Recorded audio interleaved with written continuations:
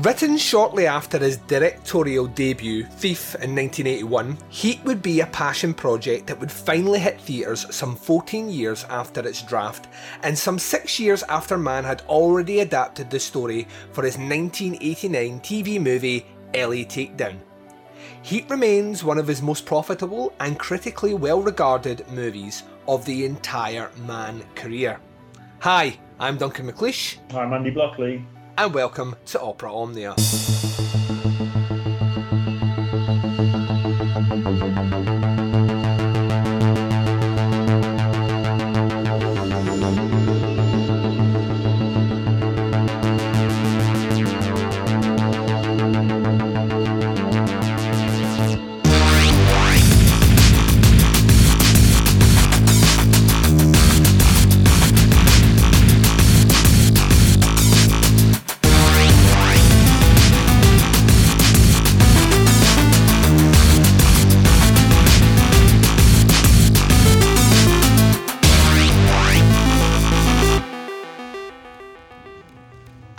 Welcome back to episode number 5 of season 1 of Opera Omnia, the show that looks exclusively season on season, dedicating one director right to the forefront while myself and my colleagues scrutinise their back catalogues for the accolades, the highs, the lows. I'm one of your hosts, Duncan McLeish, and I'm joined of course with my co-host, the fantastic Andy Blockley. How you doing, Andy?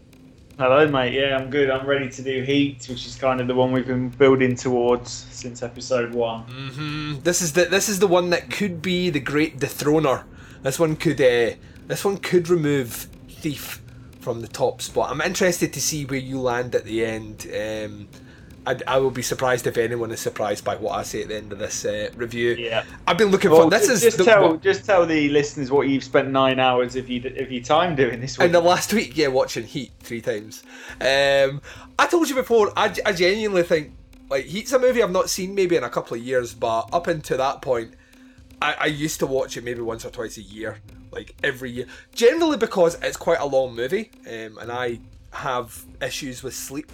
And sometimes it's good to shove on something which is quite long. I used to do the same with the Zodiac movie, the Fincher movie, because it's 3 hours long as well. It's good to sometimes just, if you can't sleep, dedicate a 3 hour chunk of time towards one movie and sit and watch it to completion. And he always kind of caught that kind of special time for me of it's like 2 a.m.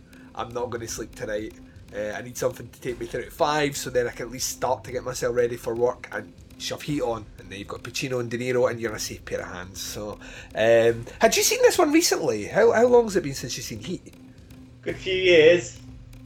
I bought the Blu-ray when I first bought the Blu-ray player, but I never got around to watching it on Blu-ray. So yeah, it's been probably 3 or 4 years maybe since I've last seen it. Ah, right. And I'd forgotten quite a lot. There was loads of little subplots and stuff that I completely forgot. And I think after watching Thief and Manhunter so soon, I realised just how much he takes from both of those movies. Yeah, definitely. Like I said at the introduction there, Heat is written pretty much after Thief finishes. Like, he leaves that project, writes about a 180-page draft work for the movie Heat, which is loosely based on some real life events, a real criminal, and his story that Mann had somehow gotten involved with, and found out, done a bit of investigation and adapted it, and it kind of didn't go anywhere until after Manhunter. That's why there's such a jump between Manhunter and Last of the Mohicans. He then goes off and does some TV stuff, but he decides that he wants to do Heat next, and he adapts it down and does LA Takedown, which is the TV movie version of this. I think probably because I don't think he ever thought he was going to be on that level again. You know what I mean? Like, on a high level to put forward his vision of Heat. And yeah, I mean, I kind of get the impression this is one where they kind of slackened off the reins a little bit on him and let him kind of do what he wanted with regards to the time. Yeah, I think Last of the Mohicans maybe gave him a lot of good graces with with studios in Hollywood, because Yeah. that movie made a lot of money and was very well regarded critically. So I think they're like that. This Michael Mann guy, maybe he can make a film. Maybe what we should do is maybe if he wants to make a 3-hour film, maybe we should let him do that. Yeah, and most of his other ones aren't they? They just chop down so much. Yeah, chopped like about an hour and a half out of some of the movies we've already reviewed for this show. But I love the fact that if you're ever gonna give Michael Mann like free rein to do, a 3-hour movie, you maybe feel less uncomfortable about it when you hear that Pacino and De Niro are going to be in it. Because, they are widely regarded in the American Film Institute as the number 1 and number 2 greatest actors of all time. So yeah, De Niro's literally my favourite actor ever, and has been probably for about the last 20 years. And also in 1995, they were so fucking hot, them two. This was really like the two, like you say, the number 1 and number 2 anyway now, but at the time even more so. Like, they're in so much stuff. Getting them two on screen together was just one of those. I don't know how much hype there was around this film, because I don't think I would have seen it when it first came out. It was a huge hype because they were going to be insane. Yeah, first time they were going to be sharing the screen together, like scenes together, and that was what was huge about it, is that De Niro and Pacino had never been in, they'd been in the same franchise, Godfather, but had never shared this same scene together, and the fact that these two actors really actually only share about 5 minutes screen time in total together in Heat, though. But those scenes are, and we're going to get into them, but they are fucking phenomenal. So some information on Heat before we just stroke the celluloid cock of this to death. So it does clock in about the 3-hour mark. It came out in 1995. It came out in December. It would be a fucking great movie to watch just before Christmas. Oh yeah, I love that idea. Written and directed by Michael Mann, starring just a who's who of great actors and actresses from the time period. Al Pacino. It's insane. I'd forgotten people like Danny Trejo and Ashley Judd, and just these little small parts are in there. Val Kilmer, before Val Kilmer became shite and crazy. Val Kilmer's in here. John Voight. Tom Noonan comes back. The Tooth Fairy has a very small role in this one, but it's your Ted Levine, fresh off his work as Buffalo Bill in Silence of the Lambs. So just some great names attached to this, and the story kind of revolves, without going into like huge plot synopses, because it is quite a long movie. The story kind of centres on these two individuals, one a police officer, who recently at the what do you call it, the 30th anniversary show, for the movie, Pacino even came out and said himself, I played him as a cokehead, as a speed freak, which you can see in this movie. I was like, I'm glad you clarified that, but we all knew it. Yeah, I was going to say, it didn't need to be said. It's just for the people who are a bit naive. Went, oh really? Oh, it's like, he's overacting a bit. people don't like start singing to see eyes. And, do you know what I mean? Like, it's obvious he's, and it's a good way really as well to explain why he's the way he is, rather than just, isn't he charismatic? Because you don't come across policemen like that in real life. You don't come across detectives that are that charismatic, unless they're off their tits on something, so it seems obvious, like you're saying, one of the things that didn't need to be said, but it is kind of funny. Maybe Al Pacino, that's his way of saying that he was doing coke at the time he was filming. I think is maybe more likely. I don't know. he's fucking, but he's like, I can't wait to get into some of the scenes. But he's this police officer, and he kind of stumbles inadvertently after this robbery happens on a security truck where some people are killed. He's dragged in with his special unit to basically track down who has robbed this security truck of some bonds, and who has killed these security guards. And this kind of leads them to the second prominent character, who is this career criminal played by Robert De Niro, who is meticulous on detail. Everything is meticulous on detail. The planning, the way he assembles his crew, and all the rest. And you have these two immovable objects who, on some level, kind of respect each other for their core values and what they actually...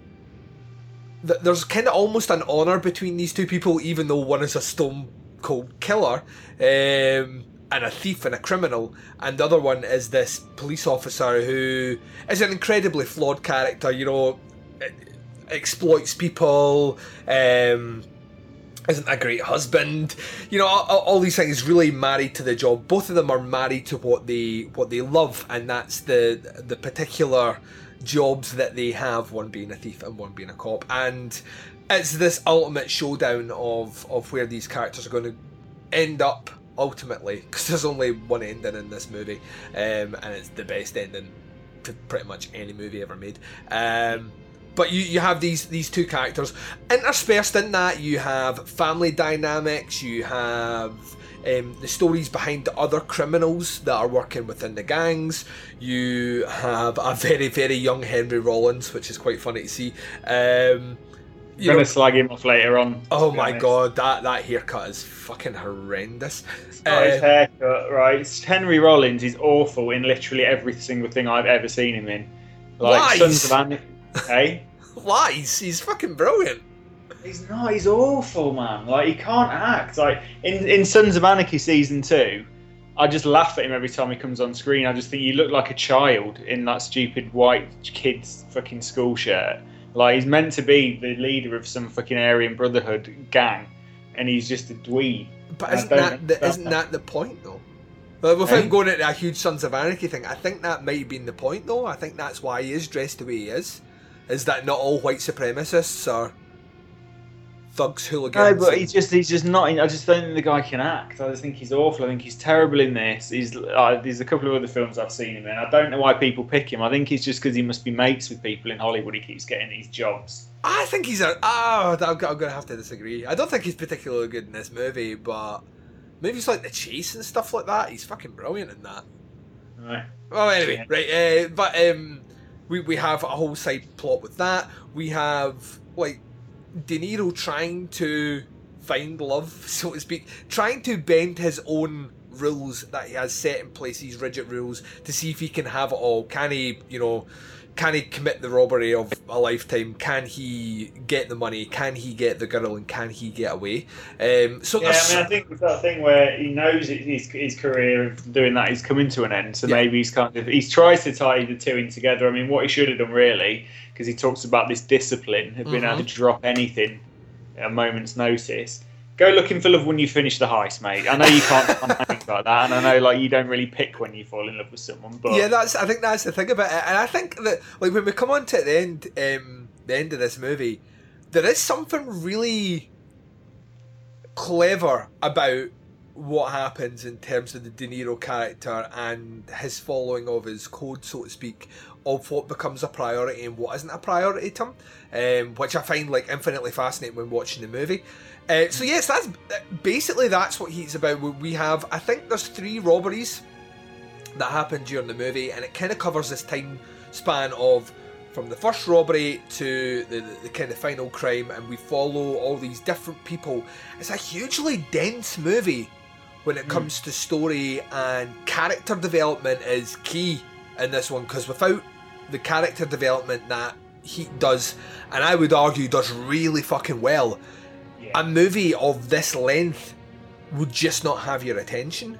I think you were spot on when you said, coming back to watching this, the things that jump out to you are how much this is like almost like a Frankenstein creation of previous Michael Mann works. It's like he has honed his craft, he's kind of worked out what he needs to do to make this movie. He gets a great cast in place, a great script, a great story, and like the stars all align, and what you get is heat. If you look at the levels they went to as well, and like the research for this film, they scoped out the bank, like Tom Sizemore went into the bank and did a loan application, like a fake pretend loan application, so he could case the place.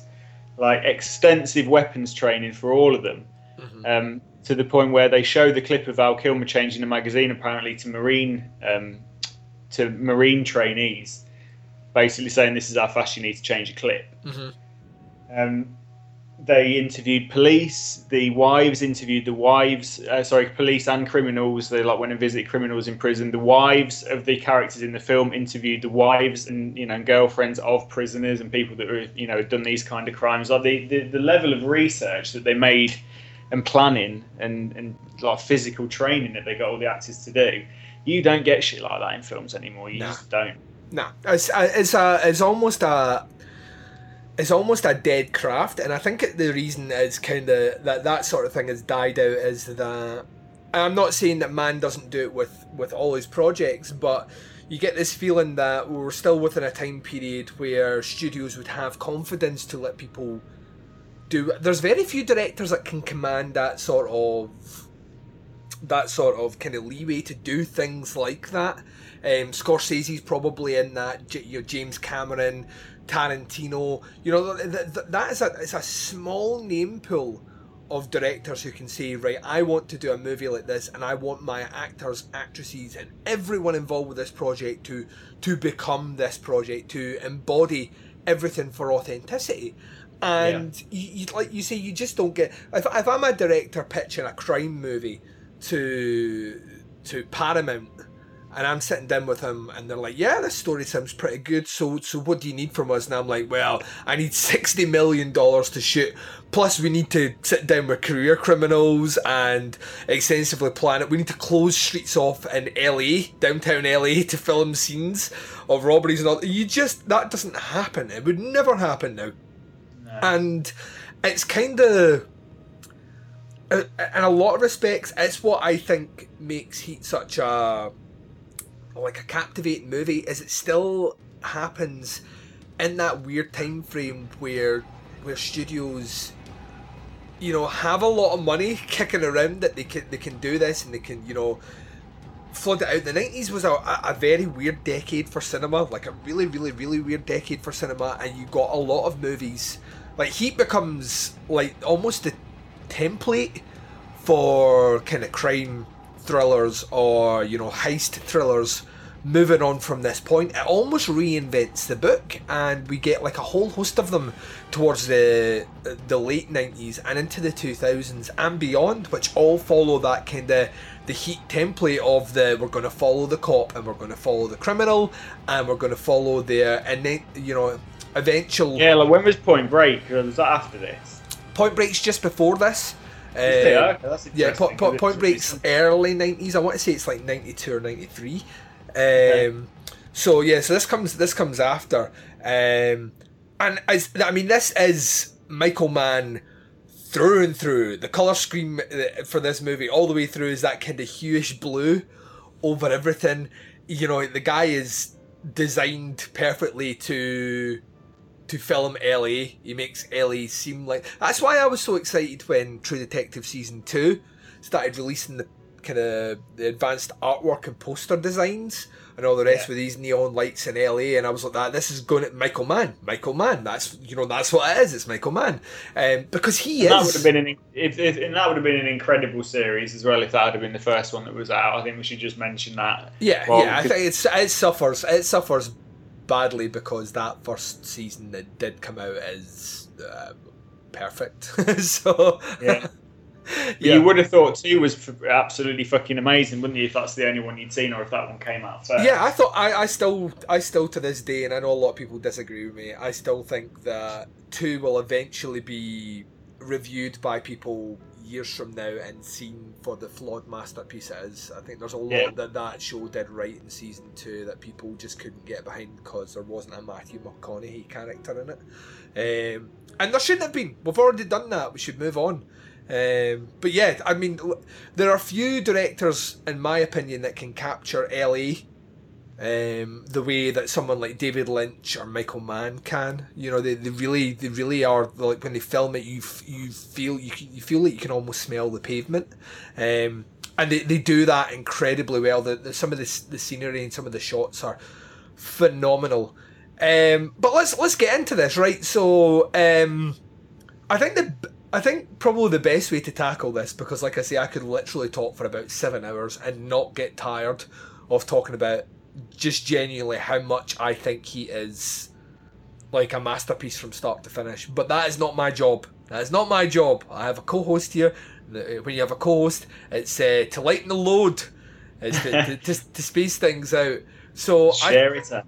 Yeah, I think the best thing to do is let's just focus on some of the elements that we really, really, really like about this movie, and then we'll maybe move on to anything that we maybe don't like, and then we can talk about performances, score, etc. So, Andy, tell me some of the things you really like about Heat.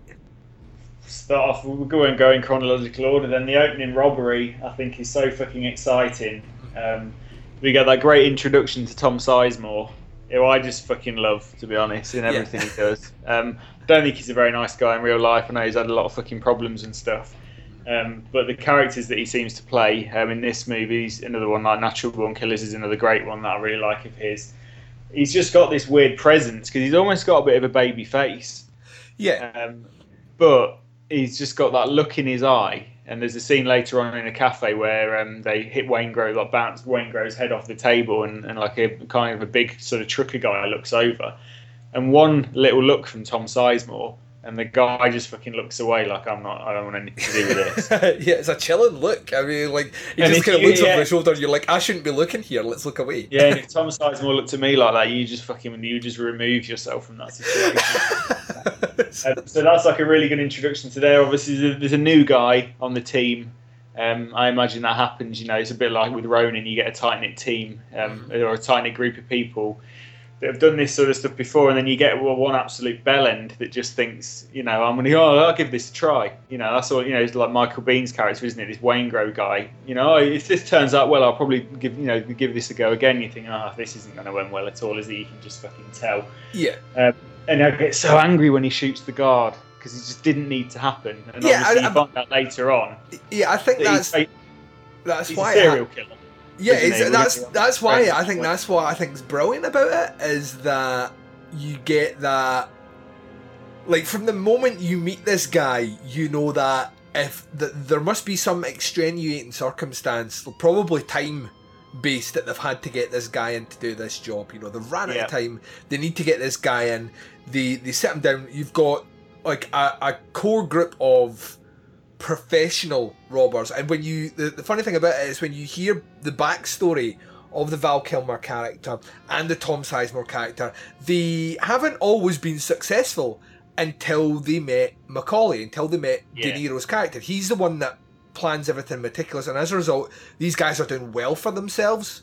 Like De Niro says, I'm not, doing 7-Elevens with the Born to Die, or what is something to do? What's he Born saying? to Die tattoos on your chest. Born to Die tattoo. I'm not into that kind of shit. I'm into fucking meticulous. He's like in Thief, isn't he? He's basically the same kind of character. He's absolutely precision. This guy. Yeah, totally precision, and they've had to make this compromise, so to speak, to get this guy in, and you can tell, like, Tom Sizemore thinks he's talking too much, doesn't really like him. De Niro doesn't like him, and the robbery goes perfect. It goes completely to plan, but because he used this explosive to blow at the back doors, it deafens the guards. I mean, the guards can't hear, and this, like you kind of started talking about, and I cut you off. It's found out that Waingro's he is a serial killer.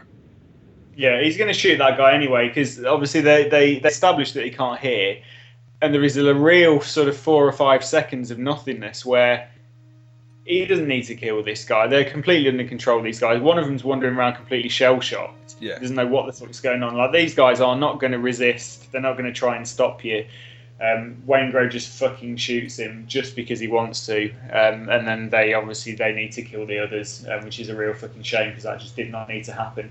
There's great little realistic bits as well. Like, just when the big truck smashes into the other truck and that kind of knocks it on its side, they just cut the music dead for a couple of seconds, and just let that eerie silence of a car crash just happening kind of kick in, which I think is really fucking effective. And then, yeah, like they say, it goes completely to plan apart from fucking Waingro, who just completely fucks it all up. They do escape. I mean, it goes well. You know, that's what basically causes the heat, which is the name of the film. The heat would not be on them the way it is if they hadn't have killed those guys. It would have just been a robbery. Al Pacino wouldn't be involved, would it? It's the fact that they fucking killed 3 guards. Yeah. That brings the heat, and that's kind of where the name of the movie comes from. Obviously, they're gonna kill Waingro. He's fucked them over basically. He's almost brought their careers to an end by pulling that trigger on that guard. So they try to kill him, but obviously he escapes. And I just love that whole fucking sequence. It's just great. It's probably the first 25 minutes of the film, and it's just insanely compelling from the opening 30 seconds right up until that point where they're at the diner, and then it kind of dies off. You know, we start to get into some of the characters at that point. Yeah. But fucking hell, what a strong opener of a movie. For some movies, that's a third of the film gone. You know, if you got a 90-minute movie, it's fucking insane. The pacing is key to this movie. It really does know when to start to build up the story and when to pull it back and give you a bit of time to. And what I love about this is that we follow the contrasting styles of Pacino and De Niro and how they go about their work. As soon as Pacino's brought into this, he plays Lieutenant Vincent Hanna. As soon as Hanna gets involved with this, we find out very quickly that this is a man completely married to his job, fully committed, even though it takes his toll. He lives for the hunt of criminals. Yeah. That's what gets him up in the morning. That's what gets him off. That's his it's his reason for being is this the thrill of hunting down a criminal. And from the moment, he could have just as well have been the De Niro character, couldn't he? And he could have think you could have easily, yeah. I think that's the beauty of it. I think De Niro would have. I think the thing about this is, if you'd swapped these roles, I think they'd be just as interesting. Albeit, I think they would be totally different roles. You know, I mean, I think Pacino is not as understated as De Niro plays the role very understated. Macaulay comes across as this very calm and calculated, figure. And De Niro has played characters that are wild at times as well, but he has also played those, very, very serious, very calm, cool, collected sort of customers. I'm looking at movies like Casino and stuff like that, where he's playing those very level-headed individuals that are put in extraordinary circumstances, which are basically there to kind of test their whole being. Pacino is known for playing very animated, larger-than-life characters. So him as Macaulay would have been really interesting. And De Niro, kind of stepping into that role of this, this cop obsessed with catching criminals would have been really, really exciting as well. But I think they would have been, vastly different. And it would be really funny to see, an interview with those two guys to see what they would have done differently in the other person's role. And Pacino in this one, though, is a very intense character. Everything he does is intense, and like we say, he lives for the hunt. And as soon as he becomes involved, we find out very, very quickly that he's going to do everything within his power to make sure that his kind of crack team of investigators, including Ted Levine and the dude whose name escapes me, Wes Studi, the guy who was in Last of the Mohicans.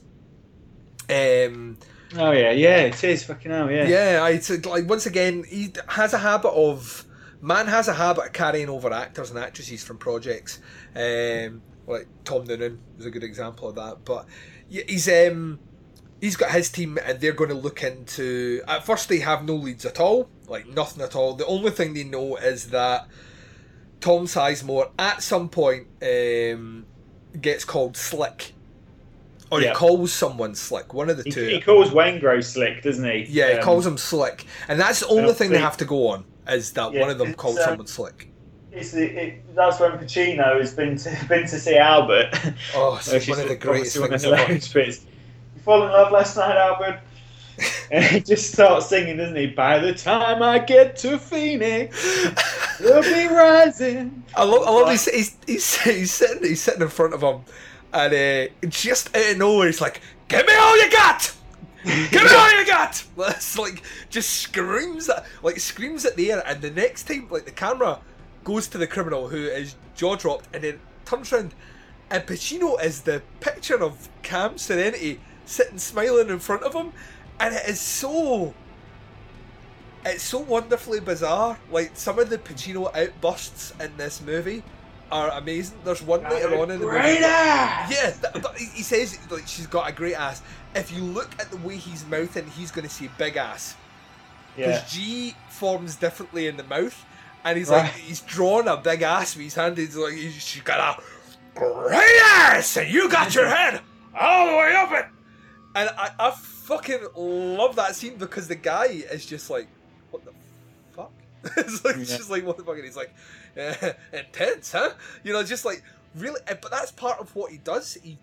He deliberately, I think, makes people unsettled and pushes them off their game and makes them feel that he is a bit kind of haywire and a bit loose.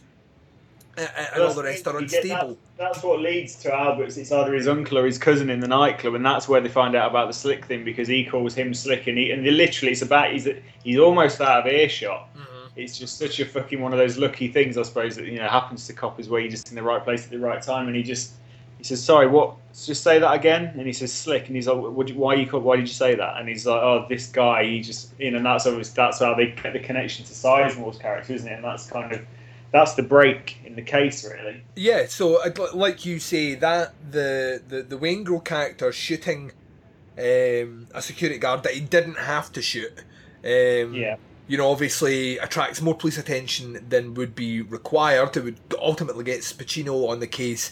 The fact that they hear the word Slick, which he then uses later on to attach to Tom Sizemore. And from that point, they're like that, right, we're staking out this guy, we're going to follow everything out. I want pictures of him, I want pictures of his family, I want pictures of people that he meets with, I want pictures of their family, I want surveillance around everyone. And from that point onwards, that's them, that's the inevitable end of this movie is already set up in place. That, they're going to find out who the crew is and they're going to try to stop them. We're introduced to a lot of really quite interesting I mean, obviously we're talking about Tom Sizemore. Val Kilmer is excellent in this movie. Like, actually excellent in this movie. And I'm not the biggest Kilmer fan at all, but he plays, essentially, for all intents and purposes, a really, really, really good criminal who could, if he could just stop gambling, could probably be, one, very wealthy, and two, have a beautiful family. But he gambles away all the money that he makes on all his scores, and as a result is constantly needing more money. You need the next crime, and he's essentially the number 2 in the De Niro criminal organisation chart. He's like the guy right underneath him. It's a guy that does a lot of planning, a lot of prep. He is on some level almost like a weird amalgamation of De Niro's character in this and the James Caan character from Thief. Yeah. And that he has all the technical knowledge of how to break into safes. In fact, there's a scene with him with a giant drill drilling into a safe later on, which is clearly like an homage to Thief. But Kilmer's brilliant in this movie because he plays the role, I think, as edgy and understated. Like, he's always he always looks like he's about to, he's holding back something. He's kind of nervous or like has heavy withdrawal symptoms from drugs. And there's a great scene at the end of the movie where he ultimately tries to reunite with his wife, who gives him the heads up about a potential sting operation to take him down, and his acting on his face from the realisation that he's about to get arrested to him leaving and all the rest is just brilliant. Like, the whole thing, brilliant. And I think he's excellent. John Voight, who plays a very small role. I mean, like I say, the cast in this movie, very much like the movie we're going to talk about in the next episode, The Insider, the casts are just ridiculous. And this is the level that Mann's working on now. He has upgraded to a level now where he's dealing with some of the best character actors and some of the best actors in Hollywood. I think like John Voight is brilliant in his small role in this. Tom Noonan, who's in it for less than 2 minutes of this movie, is fantastic as the guy that brings him the score for the bank. We have Natalie Portman in this movie as well, and she's phenomenal. She plays Pacino's stepdaughter, who is, struggling with severe depression and anxiety problems. But yeah, so we get the shakedown of Albert, Albert's cousin, and from that point onwards, we know what's going to happen is that, Pacino's going to track down this crew and try and stop them commit a crime that we don't know they're committing yet. And in the meantime, we find that the bonds that they stole from the security van are actually owned by this guy called Roger Van Zant, is his name, played by William Fleischner, and he's brilliant in this as well. He tends to play a lot of I always think back to, you ever seen the movie Go? No, don't think I have. Oh, you need to check out Go. The late 90s, kind of, it's like a movie with 3 stories that are all connected. In the one movie, it's got Katie Holmes and stuff like that, and he plays this fantastic role. Trust me, you need to see it. That's what I'm going to say. I love Go. But we find out that the plan is that with these stolen bonds, John Voight wants to approach Van Zandt, sell them back to him for, he can still claim on his insurance to get the money back, but he can sell them back so he has the money, and everyone makes out. Everyone gets a little bit of the pie, so to speak. But Van Zandt actually fancies himself as like a bit of a criminal mob boss. Yeah. And it's quite funny to watch because he looks like a country club tennis coach. And his enforcer in this movie, his right hand man, is played by a very young Henry Rollins, who is obviously, at the time, Henry Rollins still is a well built guy. He's got a bit of muscle mass about him, but he's, for all intents and purposes, he's playing like a yuppie kind of handler, so to speak, which is not the roles that he usually gets. And Van Zandt's just like that. The word on the street is that people can steal from me, so we're going to kill them all. And he sets up this plan to basically kill Robert De Niro and his crew, or whoever shows up, to get the bonds back and, send a message. And we find out very quickly, Van Zandt's not very good at planning things, Andy, at all. He is dick. And it's probably one of my favourite scenes in the film, just because of how I love the little relationship, obviously, where Val Kilmer kind of hangs back. It reminds me of in Lethal Weapon. Riggs and Murdoch. Yeah, I never thought of that actually. It's very reminiscent of that. Yeah, and I just love that whole thing of he's totally got his back, and you see. I mean, it's a crap plan. The guy just climbs out the back of the truck, tries to sneak up on him, obviously just gets squashed, and it's just a massive fucking calamity, and it just reinforces again how fucking tight, professional, and great at their job, like De Niro and Val Kilmer's characters are, because they just fucking sort that issue out straight away, don't they? Yeah, and he goes right on the phone, and it's a brilliant phone call. I love it. It's one of my favorite, and it's once again De Niro, the testament to how great an actor he is. De Niro can star in some comedies, I'm not saying all comedies, and he's very, very, very funny. He can star in, some dramas, and he's, he portrays them with depth and emotion. When De Niro wants to be scary, he's intimidating on screen. And I love that scene because it is a kind of cheesy line that it puts out, and in anyone else's hands, you would almost laugh at the threat. But in De Niro's delivery, it's you know, it's cold and calculated, and he basically says no, there's no one on the end of this phone. Yeah, there's no one on the end of this line. The guy's like, what do you mean? He's like, because there's a fucking dead man on the end of this line, and you're just like, oh my god. And like, we see I love, like, later on in the movie, we see the after effect, and Van Zant's living in his office, living off takeaway food, all dishevelled, hasn't seen sunlight for weeks. Just terrified. He's absolutely shitting himself, which I kind of love. I think it's amazing. But so we have that story going on in the background as well. And Tom Noonan's there's a little tiny plot of the guy that played the president in 24, who's like just been let out of prison as well, and he's working in a fucking diner for some douchebag that's taking 25% of his fucking tiny little minimum wage salary. Do you know that's how amazing this movie is? That any other movie, they would just happen to be in a restaurant where this guy happens to be working in. The fact that Man gives you a good, like, 5 to 10 minutes of story with that guy before he's brought into the crew.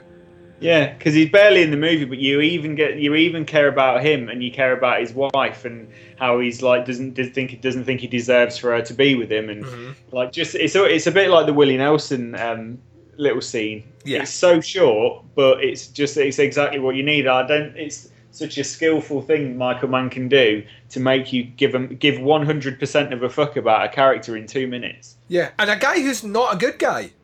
That's know, this guy is a criminal. He has robbed places before. He's a bad guy. And the beauty of this movie is, like, the people that you tend to not like in this movie are not the police officers, are not the criminals. It's like the Van Zandt guy, the big businessman. You don't like him. The kind of sleazy guy that's sleeping with Val Kilmer's wife. We don't like him. You know, especially how we see he treats her after he finds out the cops are involved. You know, for the most part, most of these characters are likeable characters, even though the criminals have done reprehensible things. It's a really weird scenario where you have so many likeable characters on opposite sides of the good guy, bad guy spectrum. And it's a difficult juggling act to do, and I think it's done perfectly. And it's done so organically. There's never, like, cynical part of me would say the reason we get a bit of backstory about the guy from the restaurant, the grill cook guy that they bring in, is because, you know, they're trying to play on the heartstrings and all the rest. But I just think it's really good character development. Of course, like, if I was reading a book and a new character's introduced like this, you would probably get a half a chapter explaining his backstory. I mean, that's just good writing, and that's what a lot of movies skip over, and that's why you don't get all the time invested. in books, isn't it? But in films, they just seem to almost like, oh, we don't need to bother with that because they're only on it for a couple of minutes. And it's like, no, you do need to bother. You need to bother with everyone needs to be bothered about. You can't just go, well, he's only on screen for a couple of minutes, like, well, fuck it. It's like, no, to elevate a movie to the point where you fucking care about everything, you got to put the work in. And again, it's a Michael Mann thing, you know, and a David Fincher thing. You know, there's a very only handful of directors that can be asked with that. Yeah, and they are the best in the best in the business. It's a meticulous style of filmmaking, which borders on clinical. You know, oh, it's obsessive, isn't it? Completely, but you know, and it's probably not a great atmosphere on set. Really, because if you're being told to do scene after scene after scene, I mean, we'll get to the scene of De Niro and Pacino. Oh. And Michael Mann, he's talked about this before in other films, that you will never get the performance you want. Kubrick talks about it as well. Kubrick's another one that's, if you watch the Shining documentary, he says you will not get the performance you need out of an actor until about take 15, 20, 25, maybe even 30. That's when you get the fucking performance that you're after, because you can't just switch it on. Yeah. And I think it's about the 11th and final take of the conversation is the one where the majority of the footage is taken from, because I think they splice in bits of you know take 3, take 5, but he said the majority of it is from the final take, because that's when it all fucking falls in together. And I don't know I'm sure you've seen the making of where they talk about the conversation, where they've got characters, like the cameras are recording each character's reaction, and there'll be a little head tilt that De Niro does that Pacino will completely react to, and that sort of thing. It's rare, and it's fucking amazing to watch. Yeah, it's almost as there's something inherently amazing about a movie which has a lot of action, has a lot of drama, has a lot of story, and a scene which almost steals the entire movie is two guys in a cafe talking for 5 minutes. Yeah, you know what I mean. That's how fucking good this movie is. And people might say, because I imagine a criticism of this is that they built up this massive hype of De Niro and Pacino being in the same movie, and then all you get is 5 minutes. But I think if you're whinging that you're only getting 5 minutes, you're kind of missing the point. Exactly. That's all you need. Because the first hour and a half of that movie is building up to that, and then the rest of the movie is the outcome. Maybe we'll see each other again. Maybe we'll carry on with our lives, and they'll never see you again. And it's that kind of thing that plays out, and it's not going to end well. And especially if you've seen other Michael Mann movies, it's not typical Hollywood that you'd expect. He's not a fan of the happily ever after ending, is he? Really? No, which especially is good because there is too much of that. Oi. That's your dog agreeing with you, Andy. That's my new dog. He's very much taking the protective guardian of the house already whenever she hears a little noise next door. It's all right. It's just someone delivering leaflets. Don't worry about it, mate. What were we saying? Yeah, it's I think that we're going to get onto the cafe scene. I think because we need to talk about the cafe scene. But in terms of the kind of the progression of the story, Tom Noonan's character Kelso explains this bank heist, this huge score of in excess of $12 million that they'll be able to do. It's very, it's kind of big risk, but if done right, and he knows Pacino will be able to do it right, that everyone's going to win at this one. And what we get is this other job that they need to do first. They need to get through this other job first. And this is like a smaller job, so to speak. And this one should be less dangerous. But because Pacino and crew have been, meticulously scoping them out, they've already kind of planned where they know where the next hit's going to be. Yeah, and that's of course another amazing scene as well. This is one of my other favourites. Yeah, Macaulay has no idea he's being surveilled by the police, so the police have the edge at this point. And whilst they're in the van, Hannah is basically coordinating things with a SWAT team and all the rest. And the SWAT team are not his team, and as a result, they are very itchy trigger finger. They want the word to go. They want the word to do what they're trained to do. But Pacino understands. And that's such a good scene as well. Like Pacino's command there over them. Don't you fucking dare do anything without my say so. I'm the boss here. My rank supersedes your rank. I don't give a shit what you say, and you do not fucking move. And then obviously he's got his kind of right hand man as well that says don't fucking do anything until my boss says it's okay to do it. Yeah, he's got everything. And that's fucking great because they are kind of mid heist at that point. They're about to fucking do it, but they've not completed the mission. They have no money in their hands. So if they rumble them now, it's breaking and entering.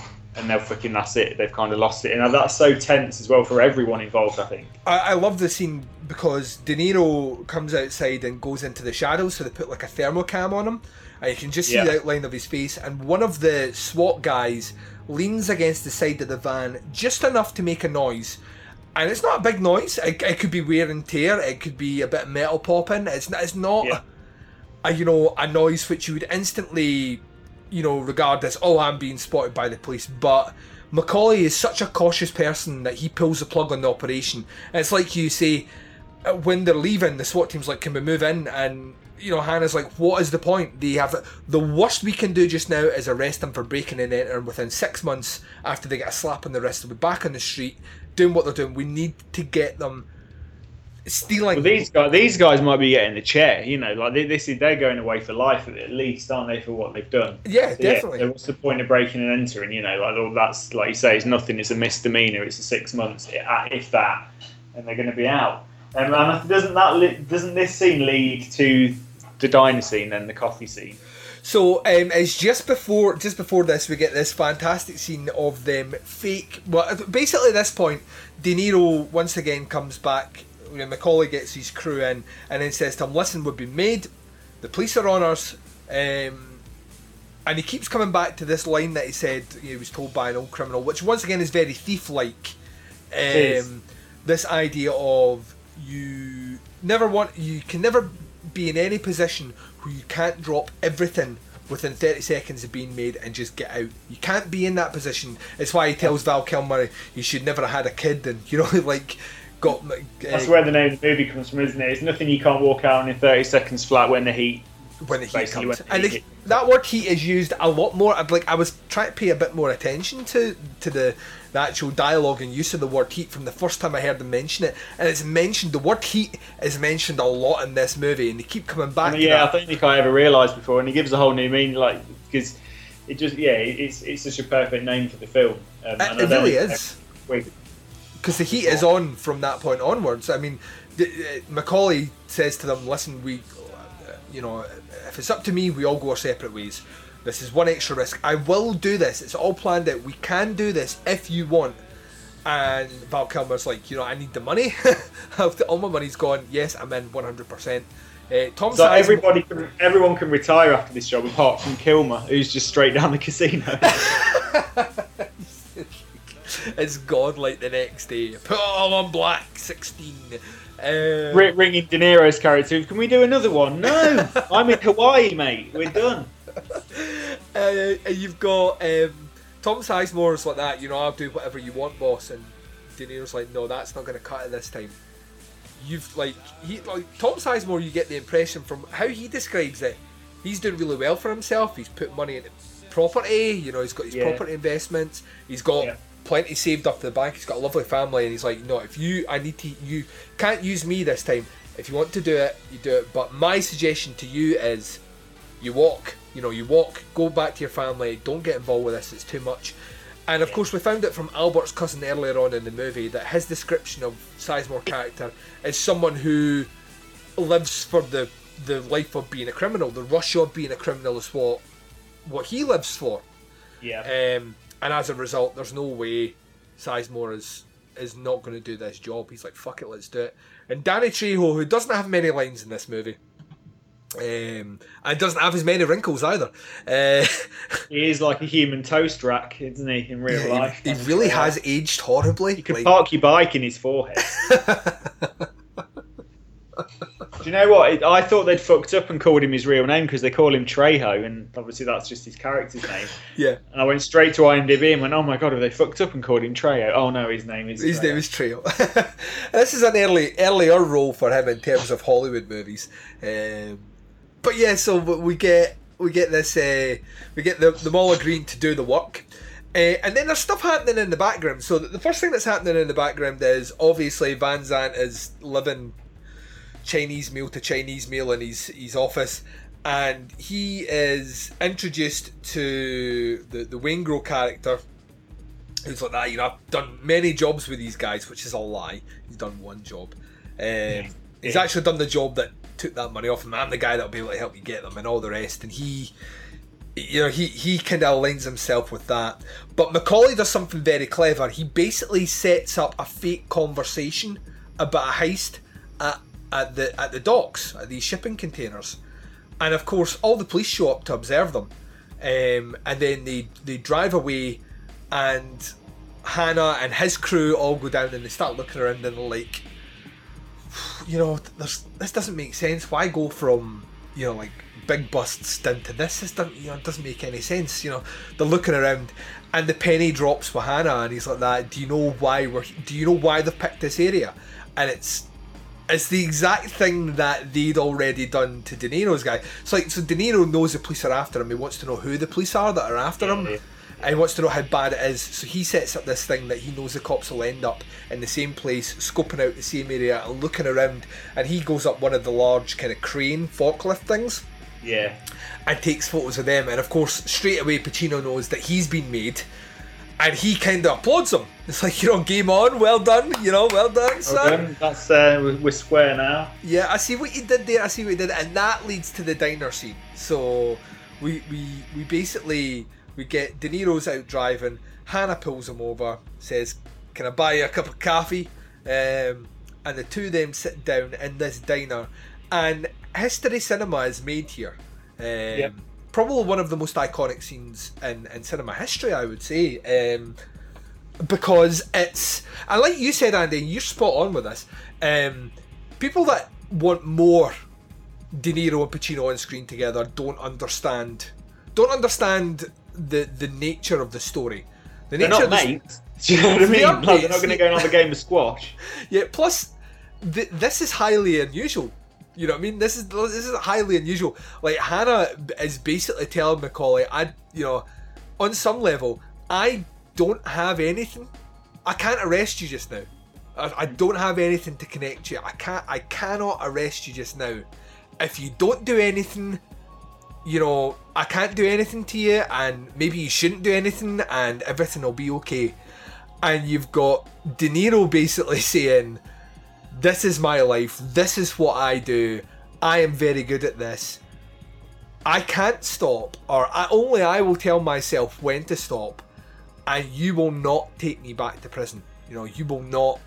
And we find that De Niro has done a bit of time. He's done a bit of time in some pretty bad prisons, very much like James Caan from Thief, and he has absolutely zero intention of going back. And Pacino's like, "Well, if it comes down to it, I will arrest you."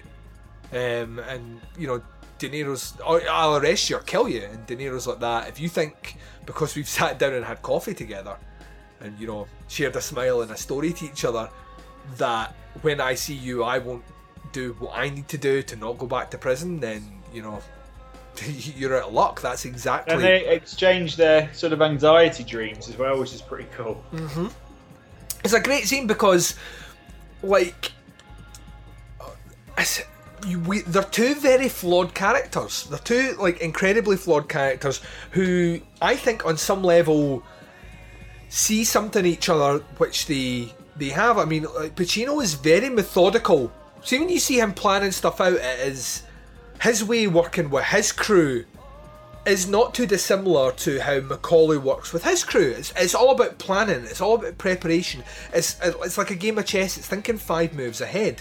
They come from different sides of the law and different temperaments, definitely, but they essentially have this weird respect for each other, and it comes out, you find that they're very similar in that both of them, whether you're the police officer who is maintaining the law and on the just side of the law, or you are the criminal who doesn't want to kill anyone and wants to make sure that everyone lives and is stealing from places that almost, he knows, they steal from the safety deposit car, but that money's all insured. When they steal from the bank, everyone's money's insured.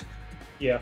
So in some way, no one's getting hurt. People are getting hurt, obviously. It's like a code, isn't it? It is, and that's another reason why you kind of get on board with them. It's it's a bit like in Point Break. It's easy to get on board with those as well because they're just in it for the fucking thrill and in it for the money. And unlike Wayne Grove, that just likes to go around killing people, it is easy to get on board with people when you can almost relate to it in a way because they don't want to harm people. They just want to fucking live a better life, and to them, crime is the only way they know how to do that. And I think it's good as well. Like, some of the characters obviously in it for the money, and like you say, some of it are just in it for the thrill. Yeah. And I think with Hannah, he's not giving a shit about upholding the law. I don't think that's why he's in it at all. He's not a conformist that just hates the fact that people are breaking the law. He loves the thrill of the hunt. Yes. And it's a bit like that with the criminals as well. Some of them aren't in it for the money. Yeah, some of them, they've got the better life and stuff, but they're in it for the thrill of it. And I think as well as either actor could have played either of those two. I think either character, they're almost like the same, like two sides of the same coin, these guys, where, Al Pacino could have just as easily been a criminal because it's the thrill of it for him. And I really think that's an interesting psychology amongst the characters, that it's almost like it's an obsession. You do see that a lot with people, don't you, that in these kind of lines of work, it becomes their entire life. I think Pacino's character's on his third wife in this movie. And it's weird because I can't imagine ever being into something that much. Do you know what I mean? Where everything else fucking goes out the window. And I kind of find that fascinating. I think that's why he's so good at his job, though. I think that's like you need to. I mean, what he's dealing with. I mean, he tries to speak to his wife at one point, and she's like, and he basically says to her in a conversation, like, I told you right at the very start that you would need to share me with all the criminals and all the bad people in this city. You would need to share me. It's a bit like me with podcasting. Yeah.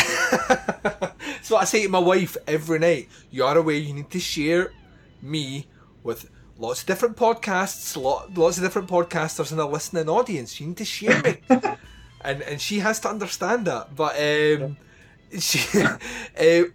love how she's like that, you just tell me how your day is, and it's like, what do you want me to say? That I went into a junkie's flat and found that, they'd microwaved their baby because it wouldn't stop crying. And it's that sort of comment, and the way that he's saying that has happened to him. That's not him acting up. That is something that's just giving her a fake example. That's fucking happy. Yeah. It's something that he has seen, and I think that speaks more to the character about the fact he's good at his job, but the fact that he is obsessively hooked on catching criminals and the thrill of the hunt, that all this horrible shit can happen around him and it doesn't deter him or put him off. He might have a moan about his job, but ultimately he can't stop. He can't stop doing what he's doing. No. We see a scene with Waingro and a 16-year-old prostitute who we see the after effects of. He basically horribly kills her and then stuffs her in a kind of public place, violated, to be found by people. And we get this great scene of, because this is a crime that's happening along with all the other stuff that's happening in this movie, and Pacino gets called out to it, and the mother breaks through the kind of police ranks to come up, and Pacino just runs and grabs her and hugs her, and the emotion in his face is just, once again, incredible performance. Like, absolutely. Because obviously in the film he's got a stepdaughter of the same age, and it's like, no, it's brutal. And do you know what? They don't touch on it that much. It's almost a real throwaway line that they never really pursue. And it could be like a different, almost a side movie, is that Waingro has done that before. They say, what happened to her? How did she die? Same as all the others. Yeah. That's how we know he's a serial killer. But that's the last you kind of hear of that. And I almost feel it's a bit of a shame that we don't get a little more to that. Because we never find out that we know he's the killer, but the police never know he's the killer. So it's a crime that will likely go unsolved. Yeah, that's just going to sit in the back burner. I think it speaks more true to life, though. I think that's probably one of the most kind of hyper realistic things that happens in this movie, is that serial killers sometimes are caught for other things and not the things they've done, or like thieves are caught for breaking like a speed law and arrested for that, but get away with that crime. I think that's once again is infinitely fascinating. Meanwhile, Hank Azaria is in this movie. He's been sleeping with Val Kilmer's wife, and the police find out very quickly, and they basically, this is once again how you find out that Pacino's not exactly the nicest guy. He extorts this guy by saying, listen, I've spoken to Las Vegas police, they're going to ship you back for these parking charges that you have in New York or wherever it is, unless you become unless you work for us, essentially, which he agrees to do, and sets up what could essentially be the downfall of Val Kilmer's character, which we will once again come back to later on in the movie. So that's all. Lots of stuff happening in the background. I kind of love that about this movie. Is any other movie would just focus on the first crime, then maybe that second crime, and then finish with a big crime at the end. And the bank heist in this movie that we were all leading up to happens still a good 45 minutes from the end of this movie. Which is just crazy. You know what I mean? Like, because we have essentially the bank heist all set up and it is good to go.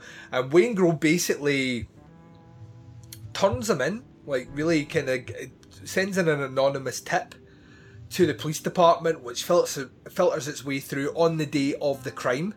Yeah. So De Niro's plan is flawless. The only thing he doesn't have is his Trejo. Trejo has been made by the police, and he can't make it. And they just so happen to be eating in the same diner as the guy who was released from prison that we spoke about earlier on. And he goes up, gets him and his crew. Like, the guy is obviously, you get that feeling he really is trying to toe this straight and narrow, and he's trying, isn't he, for his missus, I think, more than anything else, because she's so like going on about how proud she is that he's trying to go straight and stuff, and it's fucking hell, I can't though. You know what I mean? You can't fucking go straight because no one's going to give you a chance. Yeah, the system is designed in such a way not to really rehabilitate people, and that boss he has is like I think isn't that like on some level a statement from man saying, you know, look at this guy who's come out of prison, who's ultimately going for a guy who's exploiting him, who's doing something criminal, and this guy's seen as pillar of the community, owner of a business and all the rest, and he's fine. Yeah. But this guy who's done his time has come out, and all he's wanting his work is going to be exploited by this guy, and we look at the criminal as the lesser. And I think, as well, in any other film, he probably would have beat the shit out of him and put his head in the deep fryer. But it's just not realistic, is it? Because you're not bringing any... Yeah, it's all down to this thing of bringing too much heat. He knows that'll bring heat on him. Whereas if he just fucking pushes him over, humiliates him in front of the rest of his staff, that's enough. Yeah. Do you know what I mean? That's all you need, really. And it's gratifying without being too over the top, isn't it? Agreed. And so, essentially, we're now at heist. Everything's going according to plan, except the police get a tip-off, and they arrive just at the end of the heist. So, they arrive as Val Kilmer is making his way out. Kilmer spots him, and then we get this, what can only be described as one of the most bitchin' scenes ever recorded in 90s cinema. And it's this standoff between police, De Niro, Kilmer, Sizemore, shot on location, on set. I mean, everything in this movie is shot on set. There was no soundstage or anything used. Like, man's attention to detail is it needs to be done in real life or it's not real. We have this whole street that's closed off in downtown LA, and it's game on. The police are desperately trying to take down these criminals, and the criminals are desperately trying to get away. And this scene is... You talk about that opening robbery being just like well choreographed, well shot, just intense action cinema, and then you get to this bit, and this one bests it, and it does it in such a way that the reason it bests it is not because it ups the ante or ups the scale or anything. All it does is widens the lens. It gives it a bigger scope. So there's more money they're after. There's going to be more police involved and all the rest.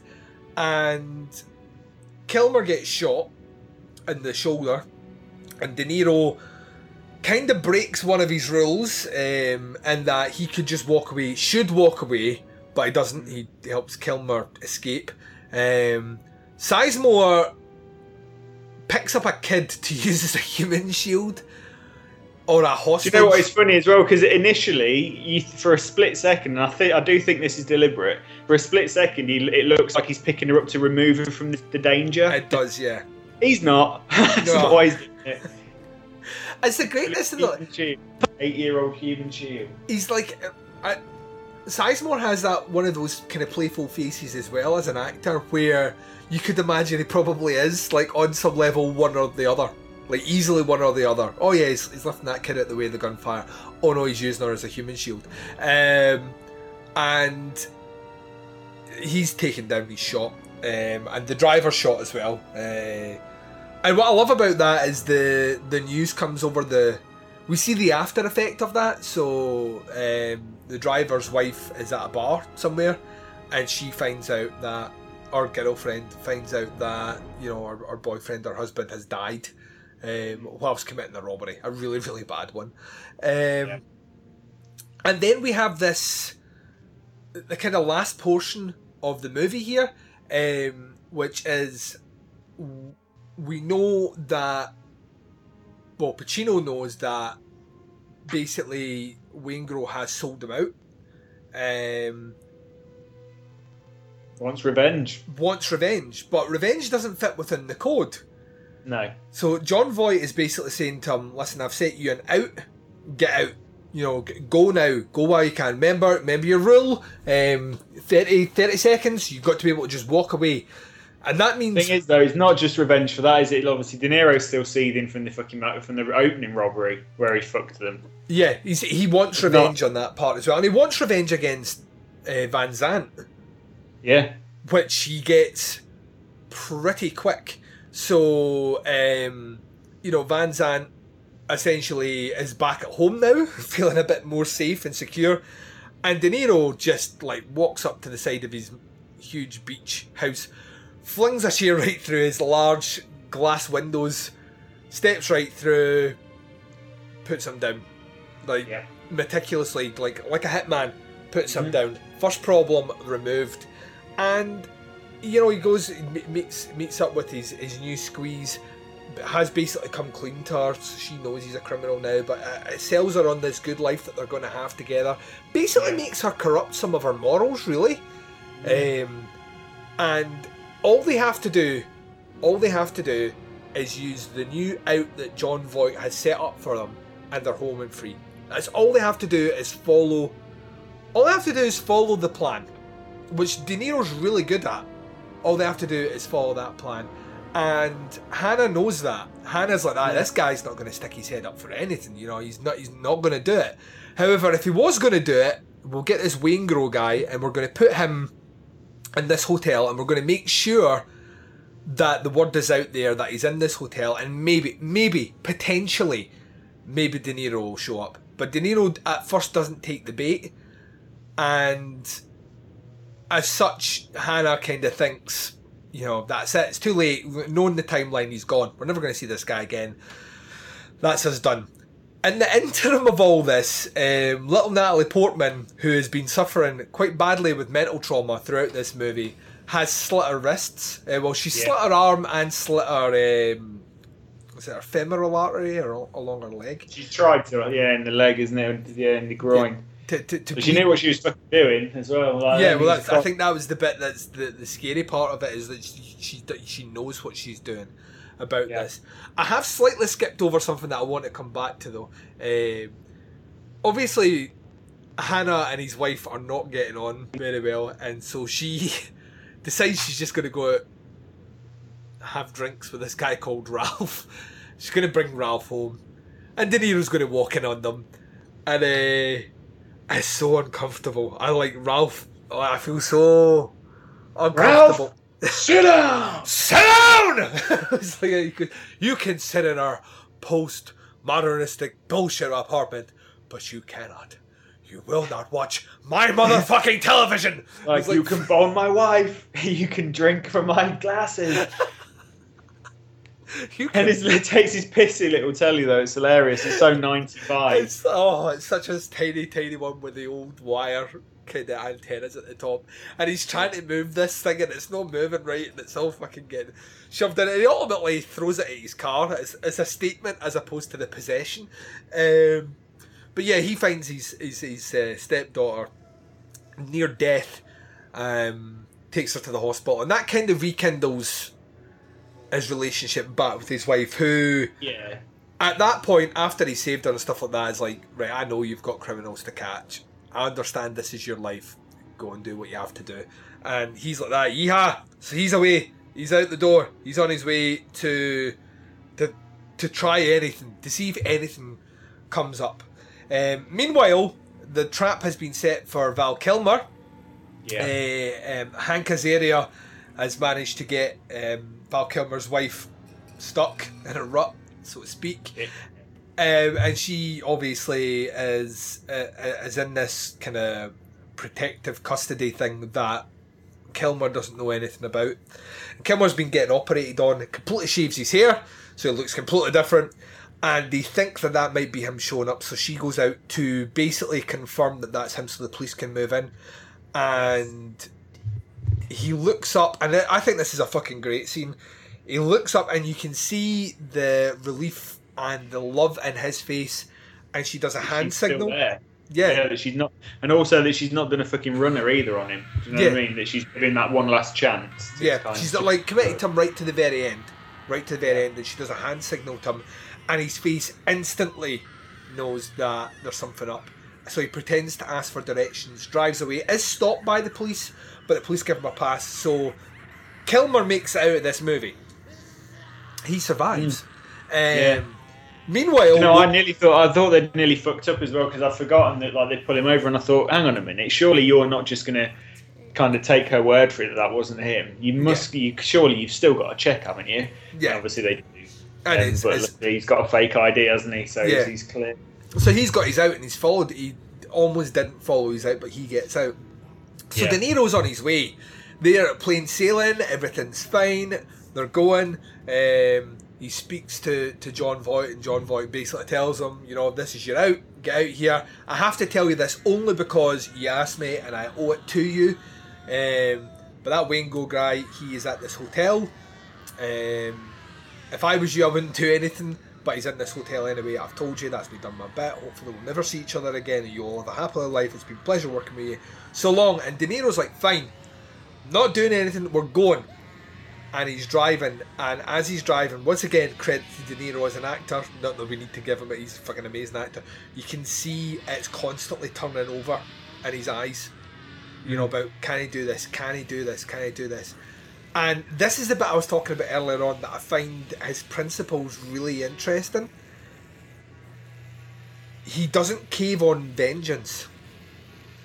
You know what I mean? On vengeance, he can't walk away from this sense of duty, this sense of vengeance against this other criminal, but he can walk away from her. And I think the movie sets up until that point that he won't be able to walk away from her, and that's what will get him caught. You know what I mean? Even though he keeps saying it, you get this idea. Is Waingro responsible for Trejo getting killed as well? Yes, but that's so there's that. That's the extra. I think that's the nail in the coffin. I think he might have been able to leave it if it wasn't for that. Yeah. But obviously he's fucking killed his wife. Yeah. And left him for dead as well. So basically beat the shit out of him to find out what the job was. God done, hasn't he? But like I say, the movie, I feel anyway, sets up this idea that love will ultimately take down Macaulay. He'll let his guard down, he'll end up with a woman, or he'll end up sacrificing something for the woman that he wouldn't do generally, and that's ultimately what will get him caught. And it's not. And that's the beauty of this movie. It's very similar to Thief that way as well. And Thief, he could go with a woman and be happy ever after, and he doesn't. He sends her away with money so he can, he kind of works against, he could leave with her with the money and he'd be fine, but he decides not to. And it's the same in this movie. All he has to do is not go after Waingro, and he can't help it. He has to do it. And so he drives to the hotel he's at, steals a uniform, finds out what room he's in, goes in, chaps the door. He pulls the alarm first, so people are evacuating the hotel with the fire alarm. Goes in Waingro knows what's up as well at that point. I think he kind of I think he thinks there's something suspicious, and when he looks out, Pacino has his back to him. So when he starts to open the door, Pacino kicks it in, and he's sitting on the chair, and I love that. Look at me, and Waingro, who's been a cocky, fucking horrible bastard all the way through this movie, is a snivelling little worm at the end of this movie. Looks up, make eye contact, and he's shot to death. I love that shot as well, about it's shot in the chest and you hear him trying to breathe, that kind of which once again, just attention to detail, things I love. Meanwhile, Pacino knows that because he's been surveilled, knows that Waingro is being attacked by Macaulay. He makes his way down there. Macaulay's walking out to the car, looks like he's maybe going to have it all, and he looks over and sees Pacino. Hannah's coming after him, and he looks at his girlfriend's eyes and just walks away. So he ultimately follows the code in a weird way, and walks away. And then we're in the final scene of this, which is shot at LAX on the runway, And it is actually shot at LAX on the runway. Almost didn't happen because of a threat by the Unabomber, which is quite interesting because the Unabomber's mentioned quite a lot in The Insider, which is a movie we're going to be talking about next week. Or sorry, the next episode. Do you know what's a cool little parallel as well? Is that after they had coffee, De Niro's character drives to LAX because he knows they can't follow him there. Yeah. Obviously, he goes to LAX a second time. Doesn't have the same kind of outcome. So I thought that's pretty cool that the first time he goes to LAX and Pacino's like, fuck, yeah, I know why he's done that. It's because we can't fly over there. We can't, because the flight path. So I think it's pretty cool they kind of then revisit the LAX, and obviously this time he doesn't escape Pacino, does he? He gets him. No, they end up with this iconic showdown, which is a showdown they basically talked about at the cafe. You know, like De Niro will not be taken alive, and Pacino won't stop until De Niro is either captured or dead, and he ultimately shoots him a couple of times, and he falls back. And I've said this on many shows, Andy, and I stand by it. That end sequence where he's lying there dying, and he raises his hands, and Pacino takes his hands, and we see a shot from the back, and the camera is. It's this big widescreen shot of LAX, and the music builds up, and we have that kind of lasting image, which lasts a good 10-15 seconds. I genuinely think is one of the best shots ever in cinema history. Yeah. The hairs on my arm and the back of my neck stand up on end every time I see it. I think it's one of the most powerful things of a shot. And it's the look on Pacino's face as well. He didn't want to kill him. Nah. And it goes back to what I'm saying earlier as well. Like he's not in it because he desperately wants to uphold the law or kill these guys. It's the chase for him. He wanted to catch him alive. He massively regrets having to shoot the guy, and you can tell that on his face. Yeah. Also, the second time Moby is used in this movie to awesome effect. And then if you listen to much Moby, no, he had that album. Was it Play? Yeah, I was a huge fan. See, when Play came out, I obsessively listened to that for about fucking 2 years. I mean, I listen to Moby pretty much on a weekly basis. I think I've got about 10 of his albums on my thing, and this is on the sort of the less mainstream albums. This song, and the other song that plays on in the film as well.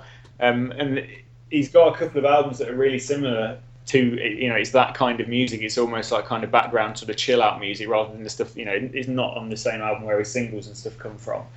And I think it's a really good choice. And I wanted to just touch on Moby and how sort of underrated he is, because there's so many movies where they close the movie out with the Moby song. Yeah. And it's such a perfect song. Obviously, like the song that plays out towards the end, at the end of Scream, when the camera pans up over the massive house, is Moby.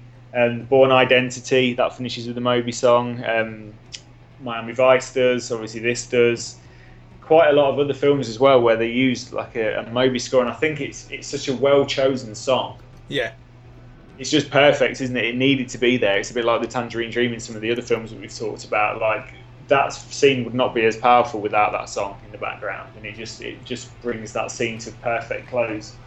Yeah, I think we're kind of touching on. I think the score to this movie once again is perfect. It's actually it works incredible, and we have like lots of different people and different versions, renditions of like 80s music, like from Joy Division. You've got Brian Eno, U2, just different artists being involved. So we're moving once again away from this idea of the Tangerine Dream scoring the entire movie into an amalgamation of different musicians, and Elliot Goldenthal, I think, does the main kind of score through it.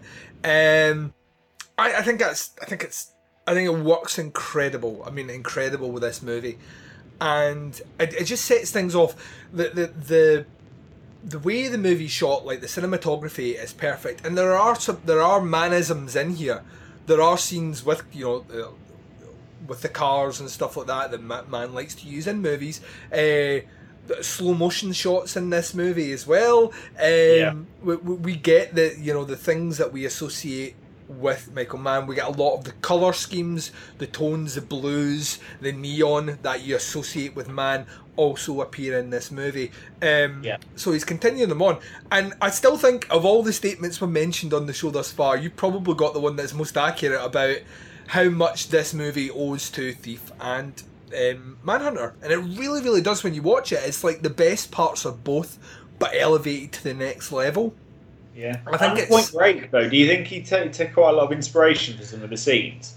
I don't know. I don't think so. I think this movie was the robbery scene's really similar, like the camaraderie between the criminals and how like tight they are and stuff. But this was written in like '82, though. I know it was, yeah, which makes me think maybe like I don't know, did some part of that kind of leak out into Point Break?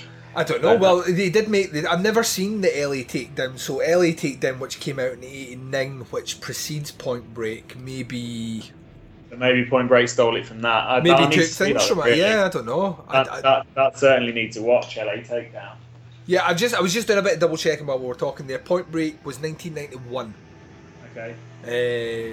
So it's 4 years before Heat, but 2 years after LA Takedown. So yeah, I genuinely think Heat is.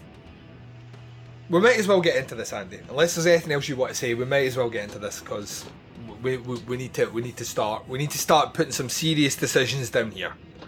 Yeah, the only last thing I want to talk about is just the scene with Waingro when he kills the prostitute. Yeah. So that's a fucking brutal scene. Oh, it's horrible. Yeah. Where he knows what's going to happen to her, obviously long before she twigs. You know, and I think it's her age. She's just really fucking naive and just doesn't realise what he's saying.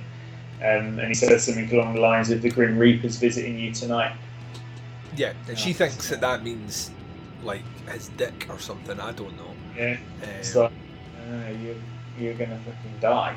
Yeah. And it's a really fucking scary scene, and he's a really great character. That guy. He's brilliant in the role. Like that's Kevin Gage, who's been in. He actually has done quite a lot of horror, funnily enough, in the past. But he's also in. I didn't know that he was in Sons of Anarchy. There you go. He was a henchman. He was in Banshee as well. Holy shit! Oh. There you go. He's great. Yeah, I just wanted to sort of acknowledge how good that guy is, because it just adds that extra little level, that extra little serial killer thing in the plot that didn't really need to be there, but just adds that extra level that just makes it fucking cool. Agreed. Right, so on Opera Omnia, if this is the first time you're listening, and really if this is the first time you're listening, you really need to go back and listen to the first episode first and then catch up to understand where we're going with this. But we will offer a review out of 10. It's a technical grade based on how we feel the movie achieves things. And then we will also see whether or not, at this time period, by the year 1995, is this the best movie that Michael Mann has done? Now, I'll kick us off because I feel that I have the least surprising answer, potentially. I don't know. I genuinely think this is a 10. And that's like on technical grades, there are very few movies that I'll ever give a 10 to. My default will probably be like for movies that are like the top end of the top, which usually land in about a 9.5 as opposed to a 10, because there's always that something you can tweak or adjust or improve slightly on, and they're usually personal things as well where I'm like, I really wish they'd done this with the story. But Heat to me all around is just a perfect movie. I genuinely can't think, even the things that would detrimentally affect a movie from 1995, like age, or like the settings and stuff like that. Age has been really good to this movie, and I think it's because it's all practical, it's all shot on location, it's all proper stunts and all the rest. There's nothing that makes it feel like an old, and there's nothing that makes this movie feel like it's 30 years old at all, which I think is brilliant. It's not 30 years old either, I'm talking shit. 20 years old. There's nothing in this movie that makes it feel 20 years old. You know what I mean? It still, to me, feels very fresh, feels very, very vibrant. I think the storytelling is excellent. I think the acting is incredible. I think the casting's really good. I think it's shot beautifully. I think the score is amazing. It's a movie that is like a testicle hair off of 3 hours long. And it is so captivating and so interesting, and never at any point feels the length of it. I think that is very difficult to do. I think it does it well. There's no way I could not give it a 10, and there's no way I could say in my heart of hearts that I don't think that this is the best movie that Michael Mann has done by this year, 1995. It, to me, topples Thief. What about yourself, Andy? Where do you come down? Okay, so this is where this got me thinking, and last week watching The Last of the Mohicans made me reconsider. Not the way I'll grade this, because we've already agreed that we're talking about the best movie from a technical point of view. Yep. But the best movie and my favourite movie are completely different. Are obviously going to be two different things. And the reason last week made me think of it is that Last of the Mohicans is a far better film than The Keep. Mm-hmm. I'd watch The Keep again before I'd watch Last of the Mohicans. So, obviously, better movie, not my favourite movie. Yep. And then that got me thinking too, yes, I do agree with you that this is the best Michael Mann film that he's ever done so far. Mm-hmm. Is it a better movie than Thief? Yes, it is a better movie than Thief. But do I like it better than Thief?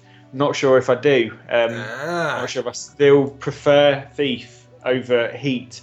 I didn't have time to watch Thief again, like I said I was, but I will watch it again before we do our top 5. Yep, that's cool. Because I think the best Michael Mann movies are not going to be the same as my favourite Michael Mann movies. No. That's where we come down. This is absolutely the best film he's done so far, and probably the best film he's ever done. Not that I've seen everything he's done, but I just can't imagine anything coming that close to this. With regards to the score, now I've kind of shot myself in the foot by saying that I'm not going to give half grades.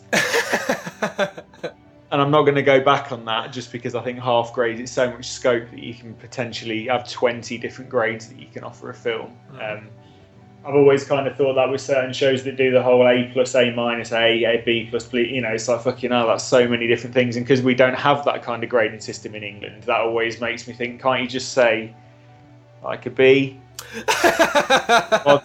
Why do we have to go like B minus B plus?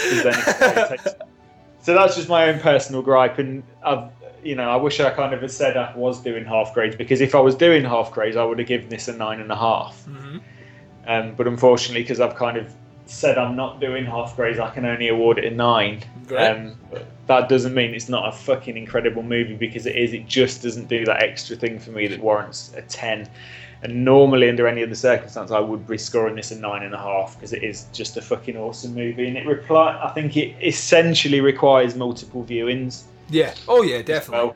Well, there's other little things in this that we've not even talked about. Just these tiny little subtle character, just these little things that happen that don't need to be there, but just enrich the viewing experience and just make it a wholly better film for them in there. And like you say, some of them, they're just 2-minute scenes or 2 minutes of character development, where then there'll be another 15-second scene where a guy just pushes a bloke into a bunch of pots and storms out of his job.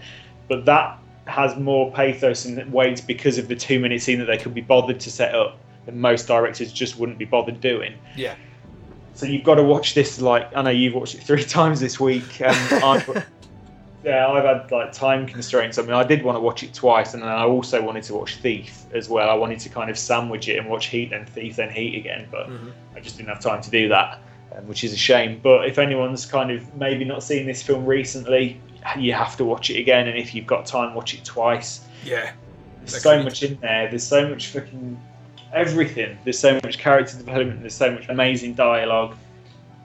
Just quotable stuff that you'll remember, just certain lines that people say to each other that you just kind of go, oh fuck, that hit like a sledgehammer.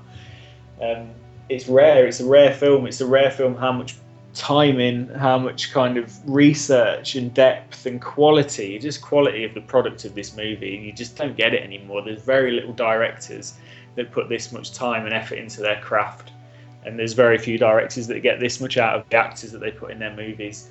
Obviously, you're going to get good performances when you put someone like De Niro and Pacino in a movie, but everybody in this movie puts in a good performance, even if they're only on screen for 2 minutes, like Tom Noonan. Mm-hmm. I still remember the character. I still remember the scene. I remember exactly what he looks like with his big beard and his weird clothes. It's just like everything just goes in and stays with you. And that's just a testament to how awesome this film is, and it's the best film Michael Mann has done so far.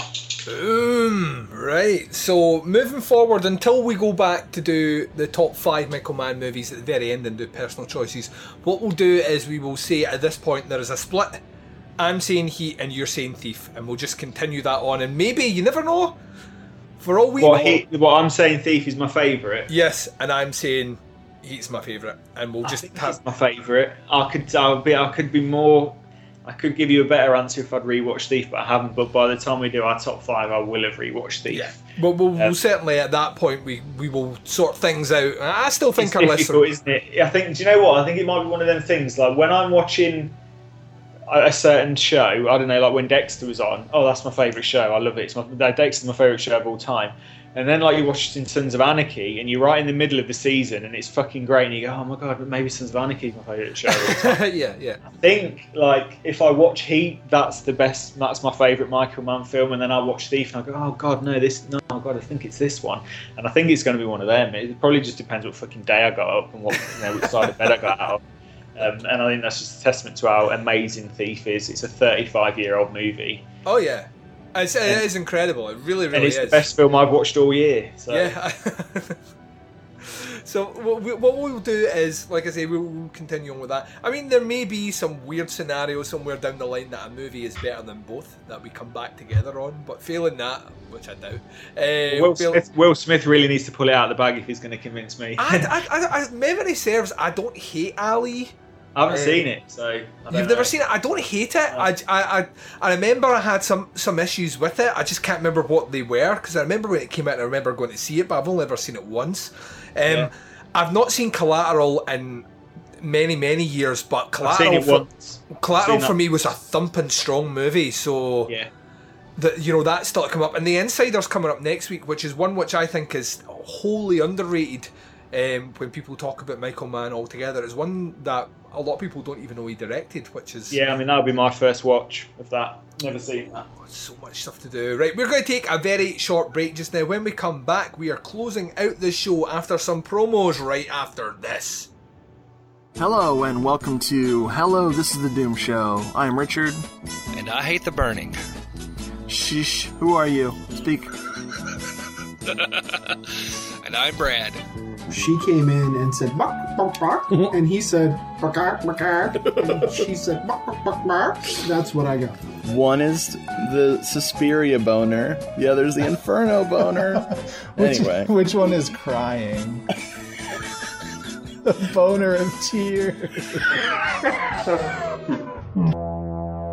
Hello, This is the Doomed Show is available on hellodoomedshow.podomatic.com and doomedmoviethon.com. Hello, this is the Doom Show. Richard, Brad, Jeffrey, Nava. It's the Doom Show. Hello, this is the Doom Show. Slashers, giallo, and horror. And you've been listening to Opera Omnia episode number 5, where we look at Michael Mann's Heat from 1995. That was everything I wanted it to be, and so much more, Andy Blockley. So much more. So much to talk about in that movie. This is probably the longest episode we've ever done, and it probably will be the longest episode we do. You said do. There's so much scope and depth to that movie. There's so many characters, there's so many little story arcs, everything, little plot lines. It's just like... It is a fucking great film, it really is, and I'm glad to have watched it again because it's been a good few years. Get it watch it twice. Yeah, watch it twice. We have, obviously, the day this episode is dropping, we've been doing the math, which means that our next episode number 6, which is looking at The Insider from 1999, will be landing sometime in the overall festive period.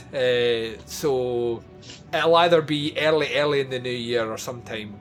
I'll be sometime. I don't know when it'll be, but we're going to enjoy our Christmas and our New Year, definitely. So we will be back with another episode looking at The Insider real soon. But we have one more bit of business to get to. We, when I say we, I unfortunately became incommunicado when Andy actually needed me to run a competition. Yeah, and You do not leave me to try and deal with Facebook issues, because I don't know what I'm doing. We ran a competition anyway on the previous episode to win Andy Blockley's only once ever watched copy of The Last of the Mohicans on Blu-ray. And I believe we have a winner. Yeah, Michael McCloskey. I asked if you want this. He said yes, so he gets this. I also asked people to like and share the page, which you can't do because it's a closed group. Everybody that liked it went into the mix. I just picked a name at random, and it was Michael McCloskey. So well done, mate. I'll message you probably before this episode. No, actually, we'll let him hear his one on the episode.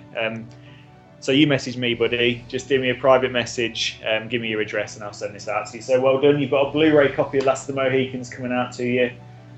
Lots of special features, commentary by Michael Mann. Watched only once. Well there done. you go. Congratulations, Michael. Right, so like Andy said, this has been an incredibly long episode. I hope we have done justice to one of my favourite movies of all time, Michael Mann's Heat. You would think that now that we have peaked on this list of Michael Mann movies, that it would be all downhill from here, and that's not the case at all. We have some incredible movies to talk about, and the next one, like I say, The Insider, which is coming up, has Academy Award winning duo of Russell Crowe and Al Pacino. It's worth saying, not for The Insider, but some heavyweight actors and actresses, and a really compelling story which is actually based in real life. So even though it's dramatised, it's brilliant, isn't it? It's just a story of like just corruption and how fucking corporations run the whole fucking place, which is something that me and Andy have strong beliefs in. So you're gonna strong beliefs, and it's just sort of one of those cautionary tales, isn't it? You fuck with a corporation,